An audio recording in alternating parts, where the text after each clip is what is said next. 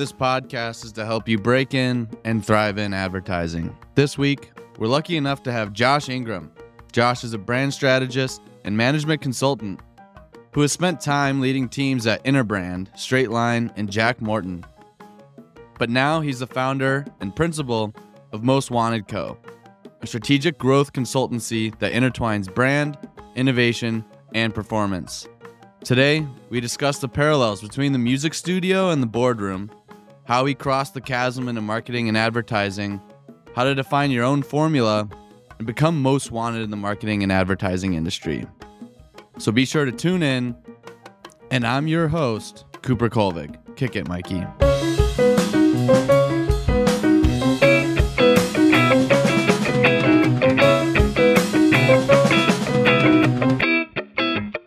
Josh, it's a pleasure to have you on. How are you? How are things going?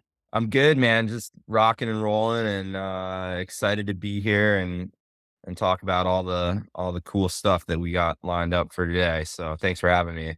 I'm with you, man. Of course. You know, with all of our guests, we like to start off with their breaking and entering story into the industry. So let's get started there and jump in. Awesome.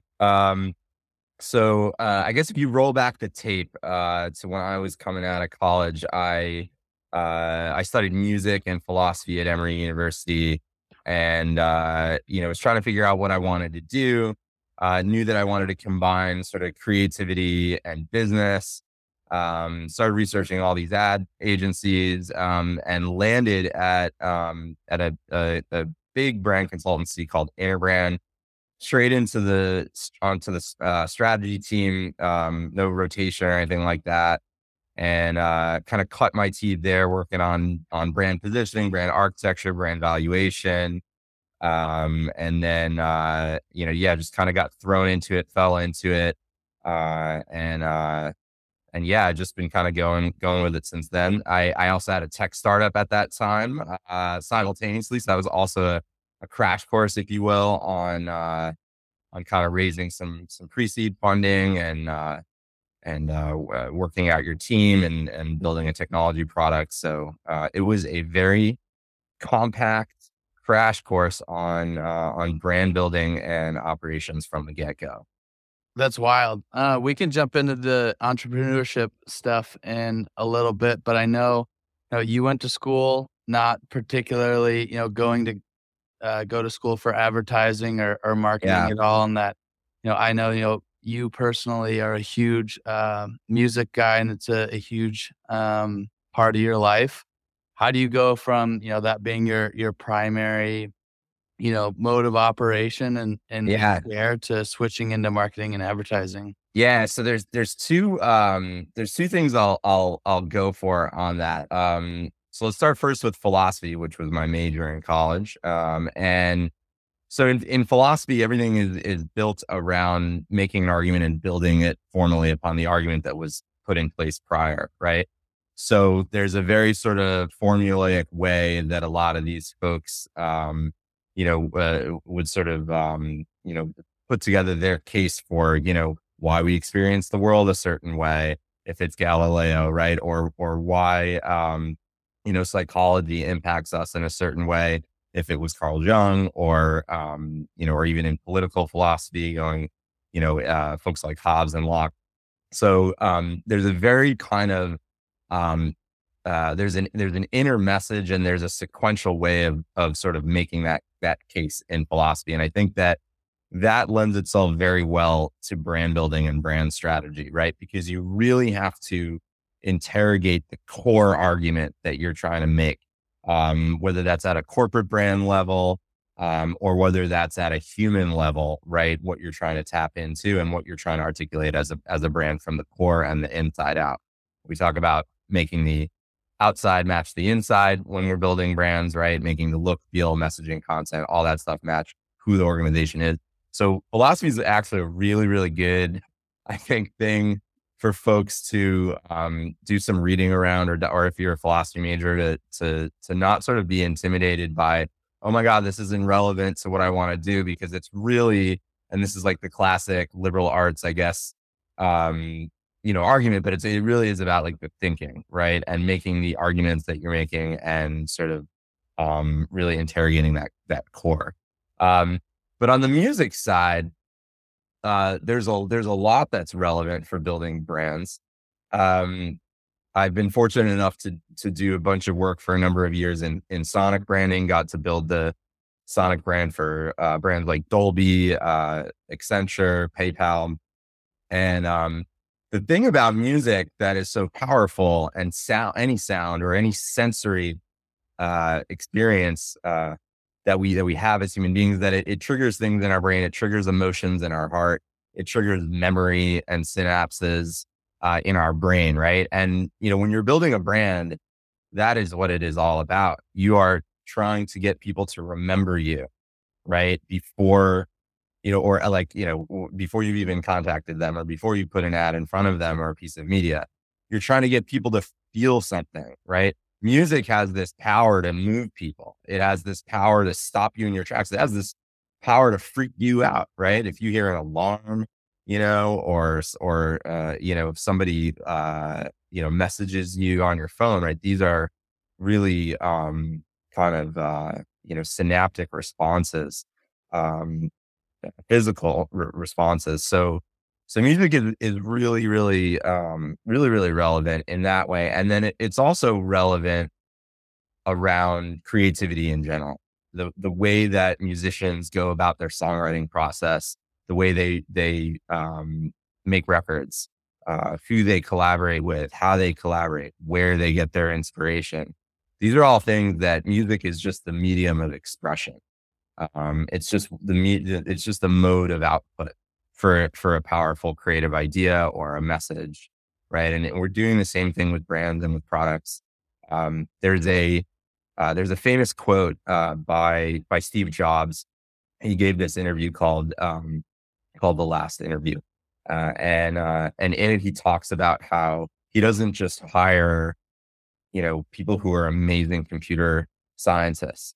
He hires people who are amazing poets, musicians, writers, historians, and they're also amazing computer scientists.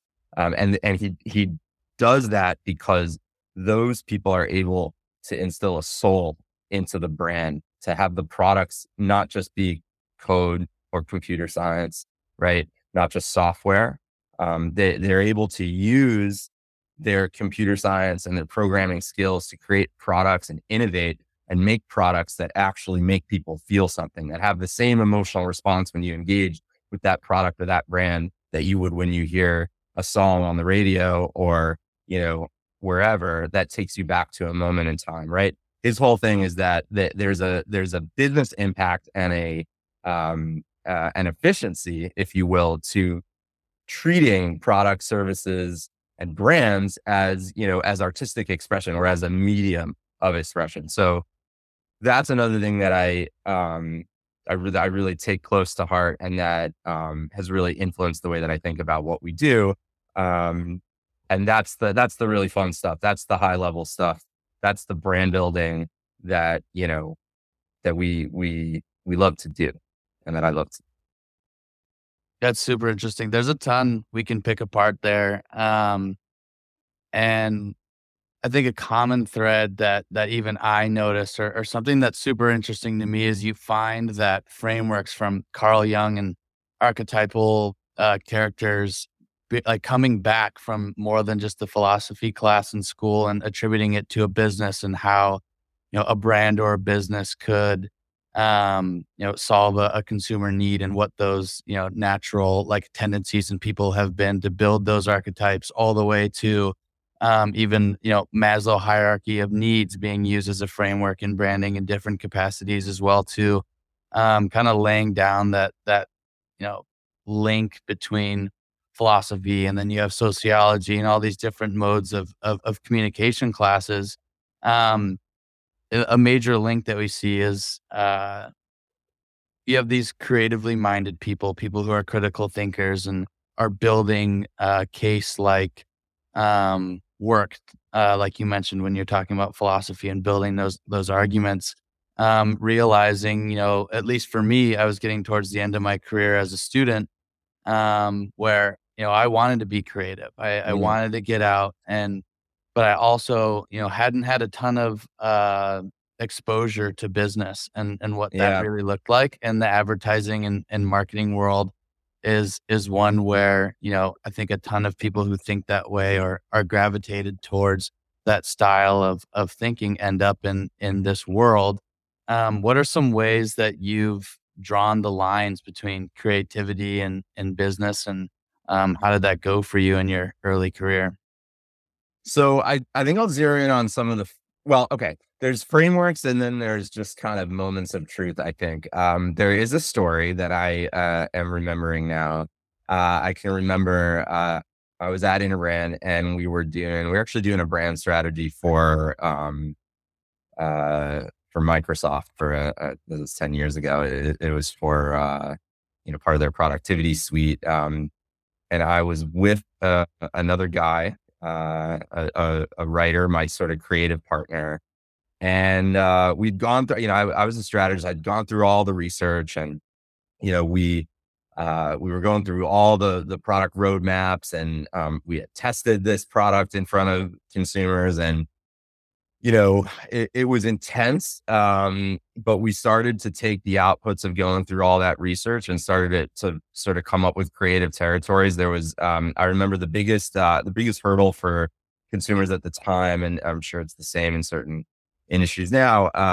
Was just like using a new technology stack, right? Like it was all about the hardest consumer hurdle that you had was getting people to switch, right? Especially in something like IT.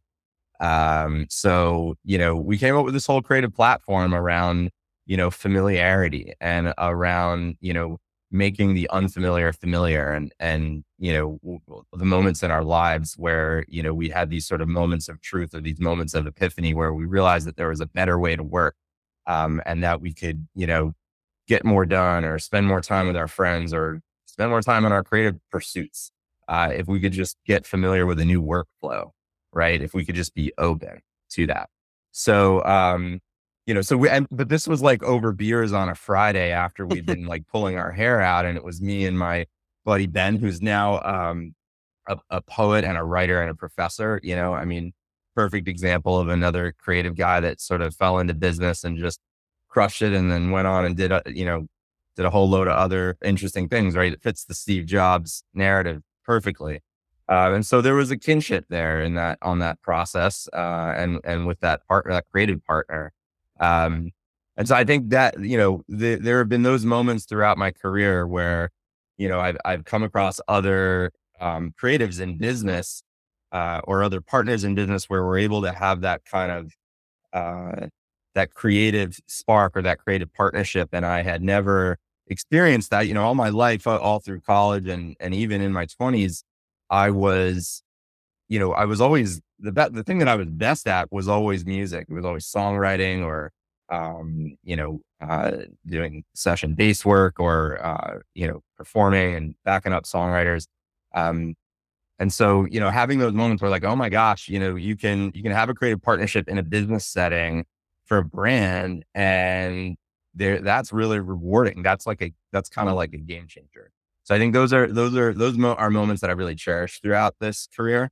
And that can be surprising. They can be unexpected. And I think that I think especially when there's so much pressure to figure out what you're gonna be or what you're gonna do, and you know, and um, when you're coming out of college and stuff like that, and you just kind of never know where the road's gonna take you, and you might find yourself in scenarios or jobs or situations where you had no idea that it could bring the passion out of you in the same way that other things did that you experienced when you were in a different phase. I think that's certainly been the experience for me. Yeah, and it's weird how those things popped up. I'm not even totally sure if I found whether it's the industry or like an industry I'm working on as a strategist or something in parallel of what we do every single day that no, there are definitely things that tap or get close, but when it happens and it's like lightning and it's one of those Totally. those best feelings ever and where you kind of I guess feel your the balance between the core segments of who make you you and what you're doing professionally, almost like the ikigai framework that the Japanese use. That's Yeah. super interesting. So going into the frameworks, just to nerd out a little bit and build on what you were saying before, I think the one that's really been making the rounds has been, I think it's Joseph Campbell's Hero's Journey. Right, that where you sort of have this, you have life as we know it, and then it you hit a roadblock or you hit a challenge, and you have to go on this sojourn, and it's a rite of passage, and then you have a resolution, and then things evolve. Like these are like going all the way back to the caveman era, right? Like these are storytelling techniques that have stood the test of time. A lot of folks have been productizing that. There's a lot of different frameworks out there, whether it's story doing or ABT. Even ABT draws a lot of parallels from the hero's journey. So, there's a lot of them that are out there. We really like to use Harvard Business School's positioning, sort of tried and true framework. But I would also encourage folks to, you can go and look at award-winning advertising and creative work, like even go and looking at the Cannes Lions, and go and try to reverse engineer how those stories were told. Did they flip a narrative on its head? Did they challenge you to imagine a world? I was just listening to the CMO from ESPN last 2 weeks ago, and their whole ad campaign around imagine a world without, right? It's like their whole storytelling technique when ESPN broke out was just, challenging people to imagine what life would be like without sports, without ESPN, right? It's not believable, right? So there's a lot of these frameworks that are really interesting, and I don't think there's any one. I think that there's a lot of good ones. The Jung stuff is really good. There's a lot of good stuff out there.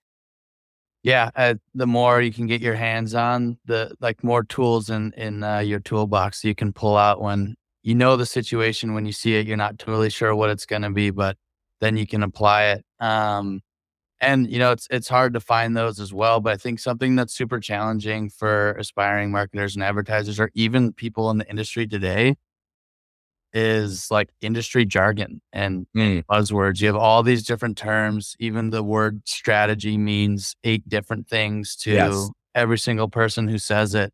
How did you make sense of these? Are there any in particular that speak more personally to you that you'd like to combat the confusion around? Yeah, sure. I think brand purpose and purpose is probably the one that I would jump into the ring on. I think that a brand purpose really is your reason for being. It's your why, right? If we go and look at the way like Simon Sinek talks about it, the purpose should be sort of the reason why you get out of bed every day and go to work at a brand. It should be a measuring stick for whether something is on brand or not, or whether are we living up to our purpose. So a purpose should be a guiding belief for an organization. It is not necessarily, and this is where the confusion happens, it is not necessarily like only about social impact. Although a brand absolutely, should find the places where its purpose is aligned with impact. And so I think there's a lot of confusion out there around this idea of purpose. And I think that also brands can stray too far. I think that that's one of the dangers for building brands right now is, if we try to if we equate a brand's purpose with sort of purpose marketing or social impact marketing, then I think it can get dangerous because brands may step too far. We may position them or promise things that are not believable, or that, brands are businesses, right? So they are not nonprofits. Right. And so I think and you can catch a lot of flack with customers who are going to call bullshit on you if we sort of mix that up. That being said, I think social impact, this other definition around purpose, having a purpose strategy or an impact strategy or a community strategy, or a sustainability strategy. These are things that are incredibly important. But I think there's a lot of confusion in marketing around sort of like mixing those two words up. Um, Brand architecture is another one that gets mixed up and gets thrown around. Um, the sort of in the classical sense, brand architecture is, is portfolio management of brands, understanding the hierarchy between product and corporate brands, sub-brands, strategic sub-brands, endorsement strategies, through the M&A process when you're integrating, new assets, new investments into a brand portfolio. How do you do that in a way that retains asset value and increases it with the point of the M&A, and to realize additional value and synergies. So that's sort of like brand architecture in the sort of classical sense, and sometimes that gets confused with a brand strategy, or with a brand platform. Really, would even be a better word for it. The purpose, the position, your pillars, the proof points, reasons to believe. These are the things, the core part of the brand platform, brand framework. So I think brand architecture gets confused. There's also a big difference between strategy and strategies, or brand strategy and brand strategies. You can modify the term strategy. You can use strategy in a singular form and apply it towards different marketing channels. Strategy plays a different role based on the marketing channel. If you're doing creative strategy, social strategy, brand strategy, the strategy has a different role to play. So there's a whole minefield in there. I think it also depends on, again, where you're playing. If you're a strategist, are you playing in a media channel, or are you playing at the business level or at the brand level? Right. I think the strategy that you develop, strategy that you go out and sell to clients is going to have a different role. And it's a different service value proposition based on where you sit in marketing services than in the marketing operations on the client side. Interesting. So, kind of on that note, I know a major hot topic within the industry right now is, the concept or belief that within marketing and advertising, most CMOs or senior marketers and even those teaching the next generations of marketers and advertisers, that these people are incredibly tactically driven, kind of like you mentioned, a strategy on like a specific media channel Right. level. And I know at Most Wanted, you guys are that intersection between brand innovation and performance. And brand and performance can mean two super different things. How do those two play off of each other if Yeah. you are someone who's at the business C-suite level, making decisions at like a brand architecture, like strategic brand partner? Um, and what does it look like for someone who might be more in the weeds on the performance side? Yeah. And how can you get the best out of those two things? Or even just wrap your head around those concepts for someone who's coming out of school where they're just kind of like, yeah, here are the 4 Ps, go make a plan. Right. Yeah. So I think that marketing is changing, and it's changing fast, and it's been changing fast even just in the last 3 to 5 years. There's so many new channels. There are so many new products that come out on platforms, media platforms, and social platforms. It's hard to even keep up with it all. And so the capability set has increased. The data sets have multiplied. Right. And so it's all kind of blending together. And there's really effective products that are out there, media products that are out there, in order to get your brand in front of consumers and in front of your audience. But I think there's been this sort of rush to find the silver bullet. That's certainly what I saw as I was freelancing for agencies across every marketing channel, right? Social, brand, TVC, and above the line, digital.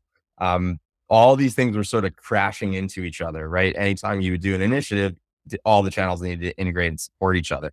And so there's sort of been a mad rush to just chase the silver bullet, chase the latest shiny ad channel or media object, right? And we lose the fundamentals of brand building, the things that drive long-term value. if you talk to most performance marketers, good ones, or you talk to, a really solid media strategist, they want that customer thinking about the brand before that, they've even served them an ad.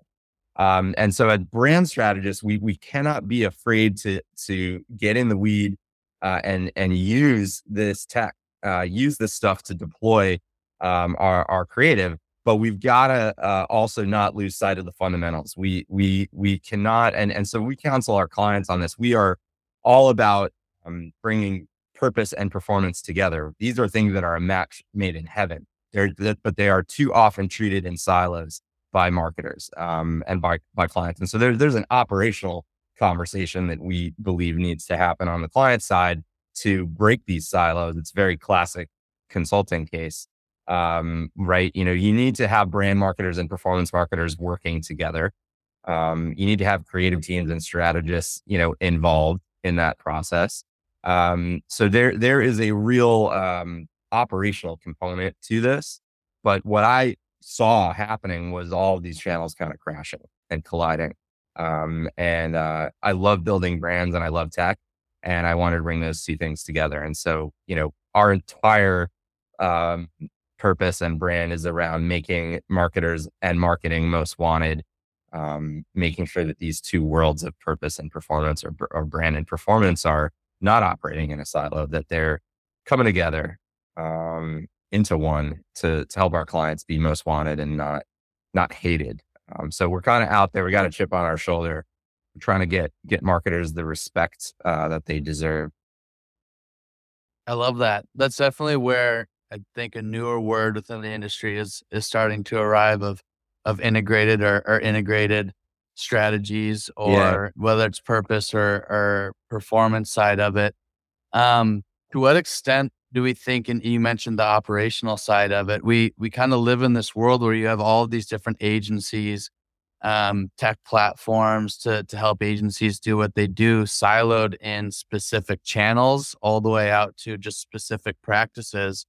How do you think that that's set us back from being integrated or working together? And how can people who are at these different silos or different spots find ways to end up pushing the most important narrative, which is, an effective outcome for the clients that we're all working for?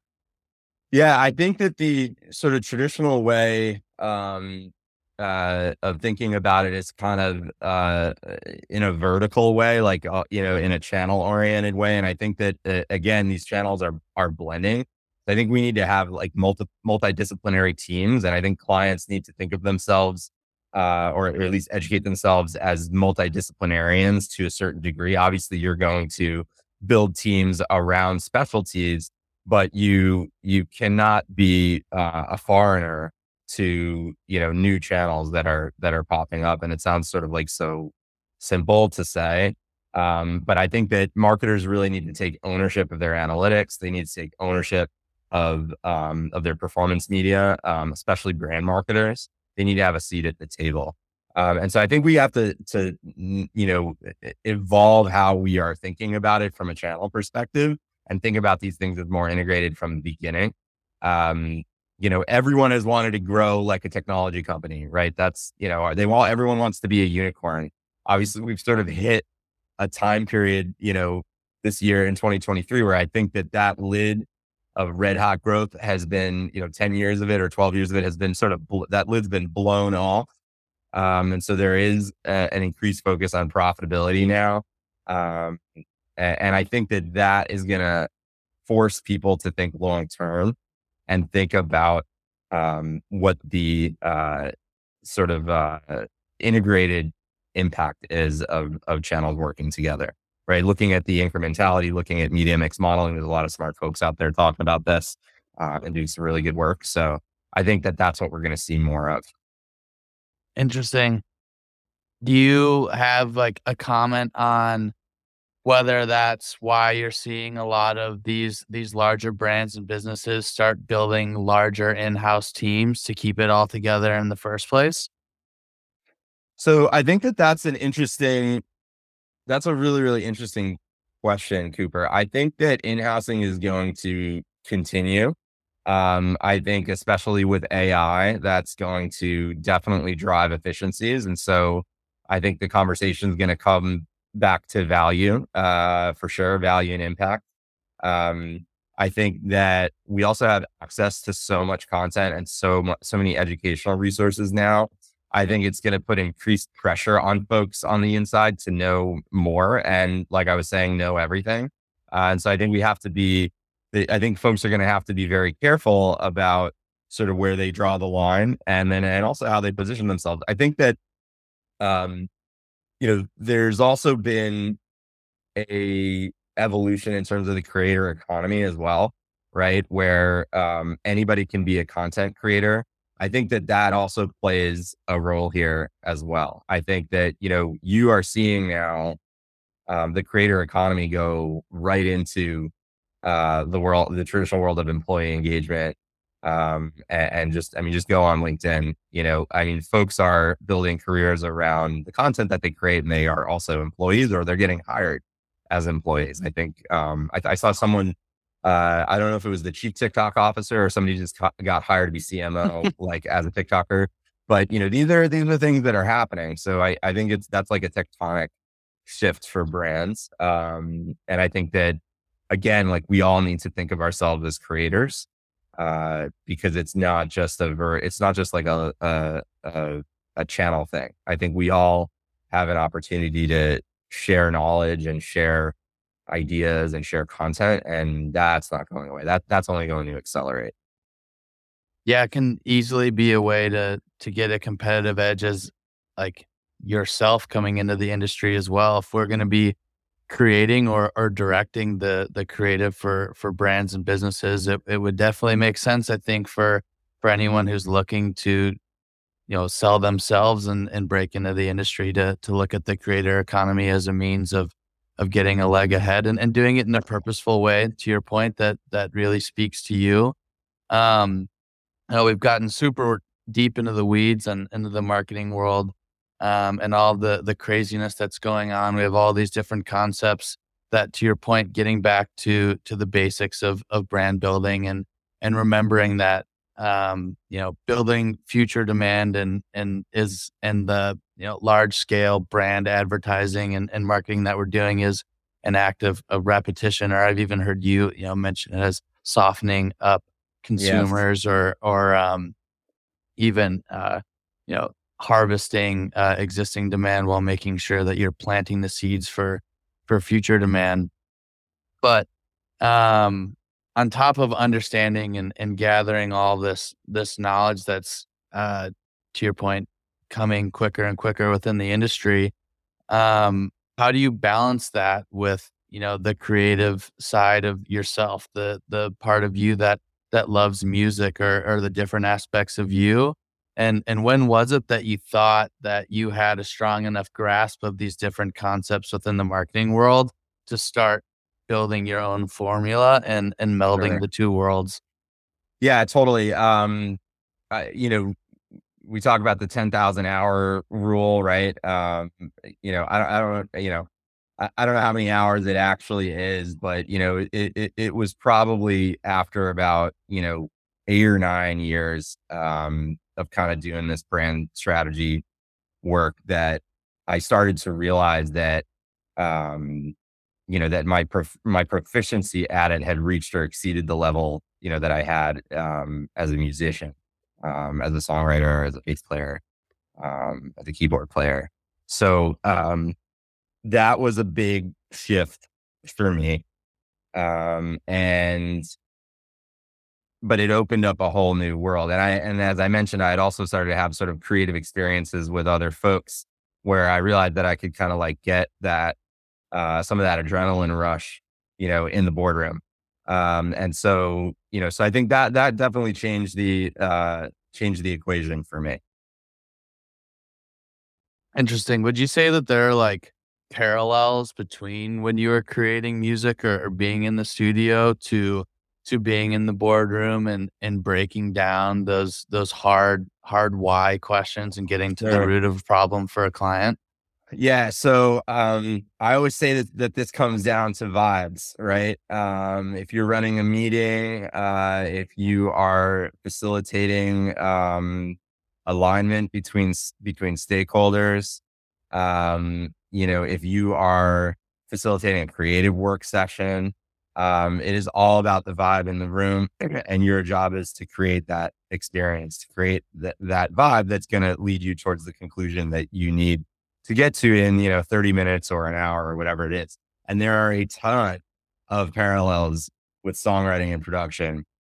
You've probably heard about, artists who are super picky about who gets to come into the studio with them if they're doing a session, right? Especially if, you're in a big studio, you're by the hour, or, maybe you rented out an Airbnb, in the hills in LA, and, it's a mansion, and you're trying to pop off some hits. Like, that is going to be an environment where artists are going to get super picky about who's there, because they know they might vibe or not vibe with certain people. And so, they're there to get their best creative work done.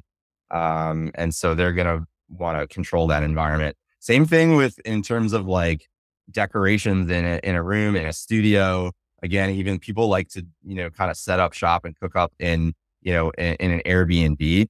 If it's a dope spot, like that's what people do, that because they want to capture the creative energy, and they want to capture creative sparks that then translate into the medium. And the medium happens to be songwriting and production. But if you're running a meeting of creatives at an agency, or even if you're getting executives to get creative, or you want to facilitate and get certain feedback from them, you've got to do some of the same things that you might do in a different creative environment. Right. So, what you're going to eat, how it's going to smell, what music you're playing, like, to get in the zone, like how you're going to set up, the room. Are you getting, are there things that people can play with or do, in the meeting? These are all things that are tapping into sensory stimulation, and all of that gets back to creativity. So your room is to be, your role in the room is to be sort of the orchestrator of that experience. And you have to control that environment to get you towards the objective. And sometimes that also means making sure, like, people are not in that room, unfortunately. I think being really, really, you're a curator of that room. And you're a curator of that experience. So I think, that can be, I think that's probably the most direct parallel that I would say. I also think that, creative ideas can come at any moment, and can come from but it's usually coming from some sort of sensory stimulus. If you go and walk along the side of a lake, or if you're, you're taking a shower, you're swimming, like, there's a whole lot of neuroscience around that touch, and, the sort of tactile, experience, like, stimulates creativity, stimulates new ideas. And those ideas, they could be musical ideas, they could be, creative ideas that apply to another medium. Yeah, absolutely. And we've kind of talked about effectiveness and concepts and theories to be, more effective strategists or marketers in general. I know we both know at the beginning, curiosity is what gets the whole thing started, and you have to be Sure. market centric and focus on your consumer, similarly to where you have to have a similar understanding of, the people that you're going to have in that room and the relationships that they have with each other, and yourself to, curate that experience like you mentioned. But I know one topic we haven't talked a whole lot about, so far is inspiration, and that being, a major currency that we deal in, particularly internally. You've had a ton of time to nerd out about the industry, understand every level of consumer where they are. You wrote what you think is, a kick-ass brief, and that should get a fire lit under everyone's ass. But maybe it's not, or it's your first time and you've never done anything like that before. How important is inspiration and getting that fire lit, to you and the creatives that you've worked with, whether that's in the studio or in an agency office setting? Yeah. So I think curiosity is everything. I talk about it as this, if you think about the four C's, right? Curiosity is the C of all C's. Because to build a brand, you need to find insight. You need to find a human truth. To build a brand, you need to often solve a business problem. That means understanding, first of all, diagnosing the problem, and finding the problem, and then figuring out the why behind it. So those are all things that are driven by curiosity, right? Curiosity in a cultural context, so that brands and clients are staying on top of how the world is changing and what people expect. That's all culturally influenced, and you have to be curious about culture. But you got to have that curiosity, as much about kind of you got to you got to eat your vegetables too sometimes, right? You've got to be willing to go, into the data. You've got to be willing to go, into the performance analytics. Look at the interviews that have been conducted or the open ends with customers, right? Those are the places that you can diagnose problems and find kernels of insight and inspiration that can lead to, game changing innovation, solving a problem, connecting a brand to the heart and mind of a consumer. And those things are things that drive business, they drive value, they drive revenue. So, you cannot always attribute those things one to one. But you can use curiosity to get as close in and as specific as possible on the individual area. So I think curiosity is the C of all C's. And again, I mean, maybe this goes back to studying philosophy in college. Some of that stuff is pretty boring, but if you can get excited about that, you can get excited about anything. I'm not ripping on like all philosophers. I think, there's a wide range there. Um, but yeah, I think that curiosity is essential. Yeah, I hear you, man. I mean, I really loved reading Kant in college. Yep. Jokes aside, there are obviously a lot of parallels between all of those different pieces of what we took in school, and even for me, where like honestly, I spent more time focusing on the philosophy side of things because it was something I could really bite my teeth in. Whereas like How Brands Grow by Byron Sharp wasn't Yep. something that interested me enough, but just the creative side of it where, there I was 2 years into into the industry, frantically trying to digest every single word Sharp said to catch Yeah. myself back up. Yeah. How Brands Grow is a really important book. I think it is, it is not, um, it's not always the easiest narrative, but it is an emotional experience to read that book. I mean, I certainly did. I mean, he sort of says that at the beginning. He says, stop right here before you read another word. What I'm going to tell you might shake you to your boots, it might really rock you to your core. I think that's a really, really important book for every marketer to read because it's an alternative perspective that's backed by, you know, decades of data and science. And, those are fundamentals that, again, we all need to be keeping in mind. Um, but yeah, there's a lot of good stuff out there for sure. Yeah, you established the sandbox. We all thought we were in the right place. We were on the swings, and he's like, "No, no, no. Yeah. It's over here." Backed with just such heavy hitting truth that I don't know if anyone who had done it wrong was like, "Oh, that's why," or for anyone who's learning Right. from the beginning, absolutely, Right.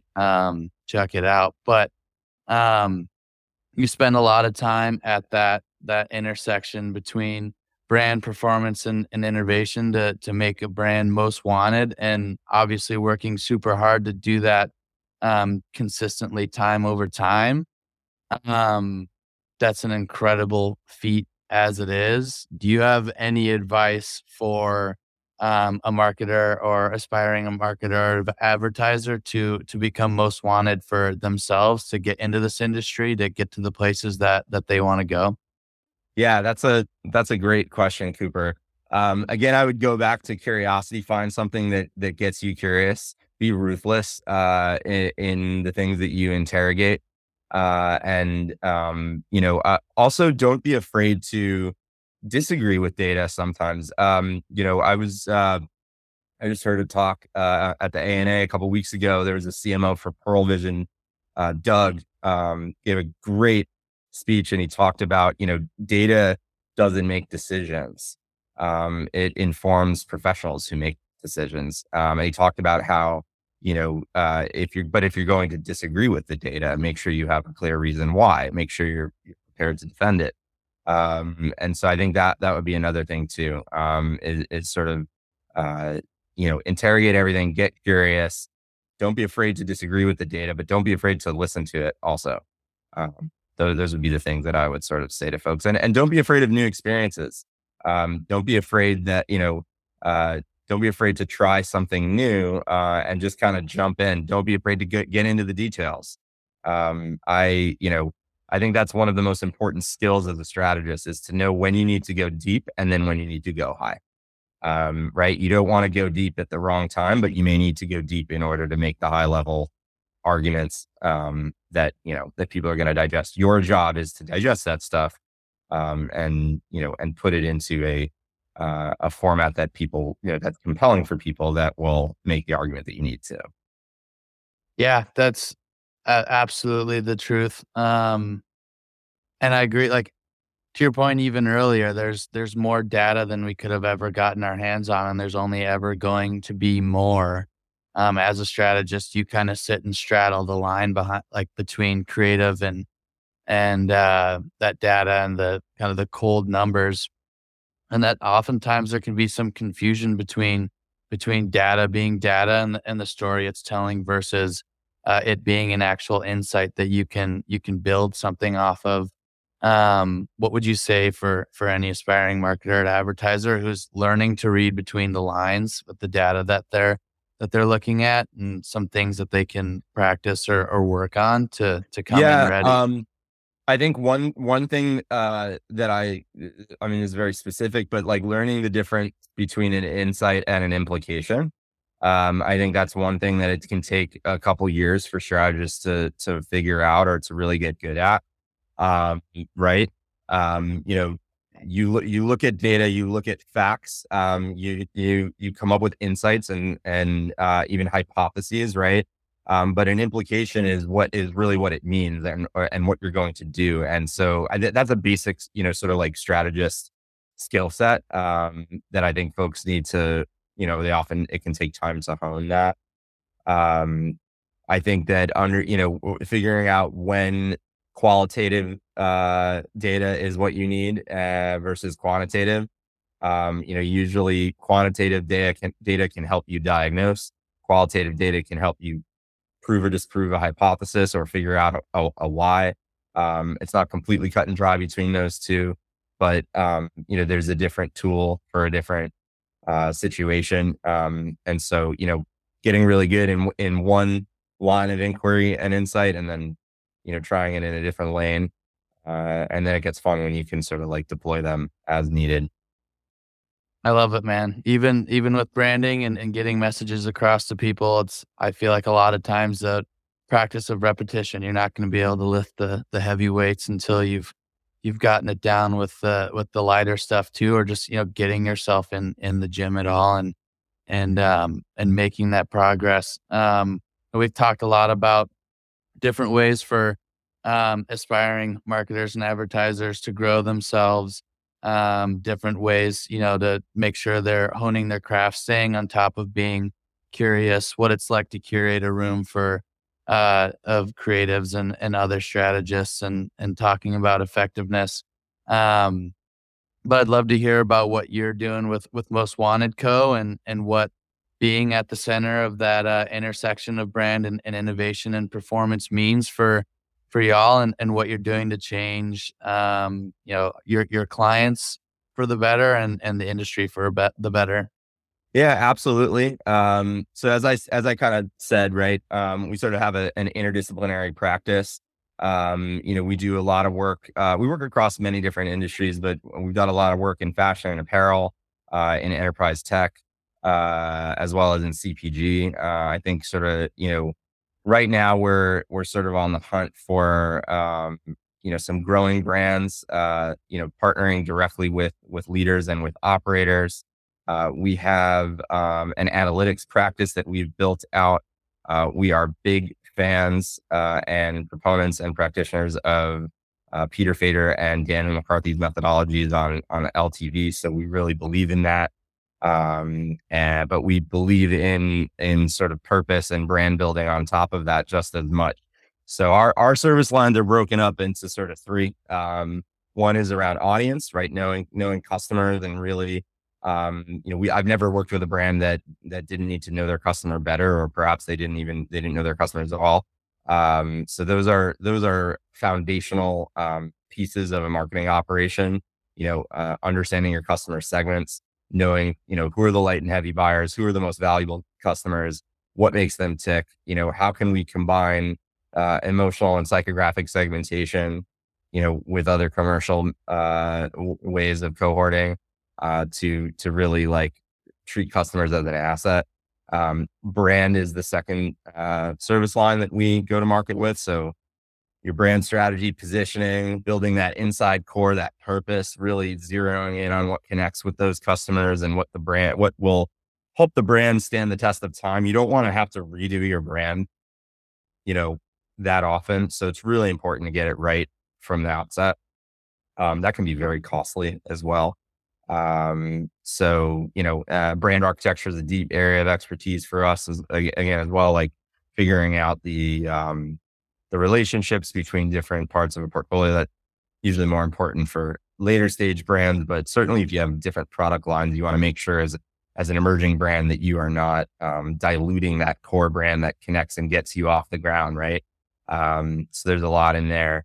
And then growth, right? Communications planning, sort of traditional linear comms planning, if that's what's needed. But then also we build teams that really act as an extension of the operating team. We've got kind of a bolt-on model where we'll, put, a strategist, a data scientist, creative, all alongside, our client's team and embed them there. Different scenario based on how the brand is set up and what their teams look like, what their needs are. So we plug in different ways. But we're a boutique firm and we're pretty nimble. So we like to play in the sandbox that I just sort of described. I love it, man. It's been an absolute pleasure to have you on, and excited to see what you guys do in the future. And we'll definitely be tuned in to any updates that you guys have and the cool stuff that you're doing out there. Amazing. Thank you so much for the time, Cooper. Appreciate it. Keep it up.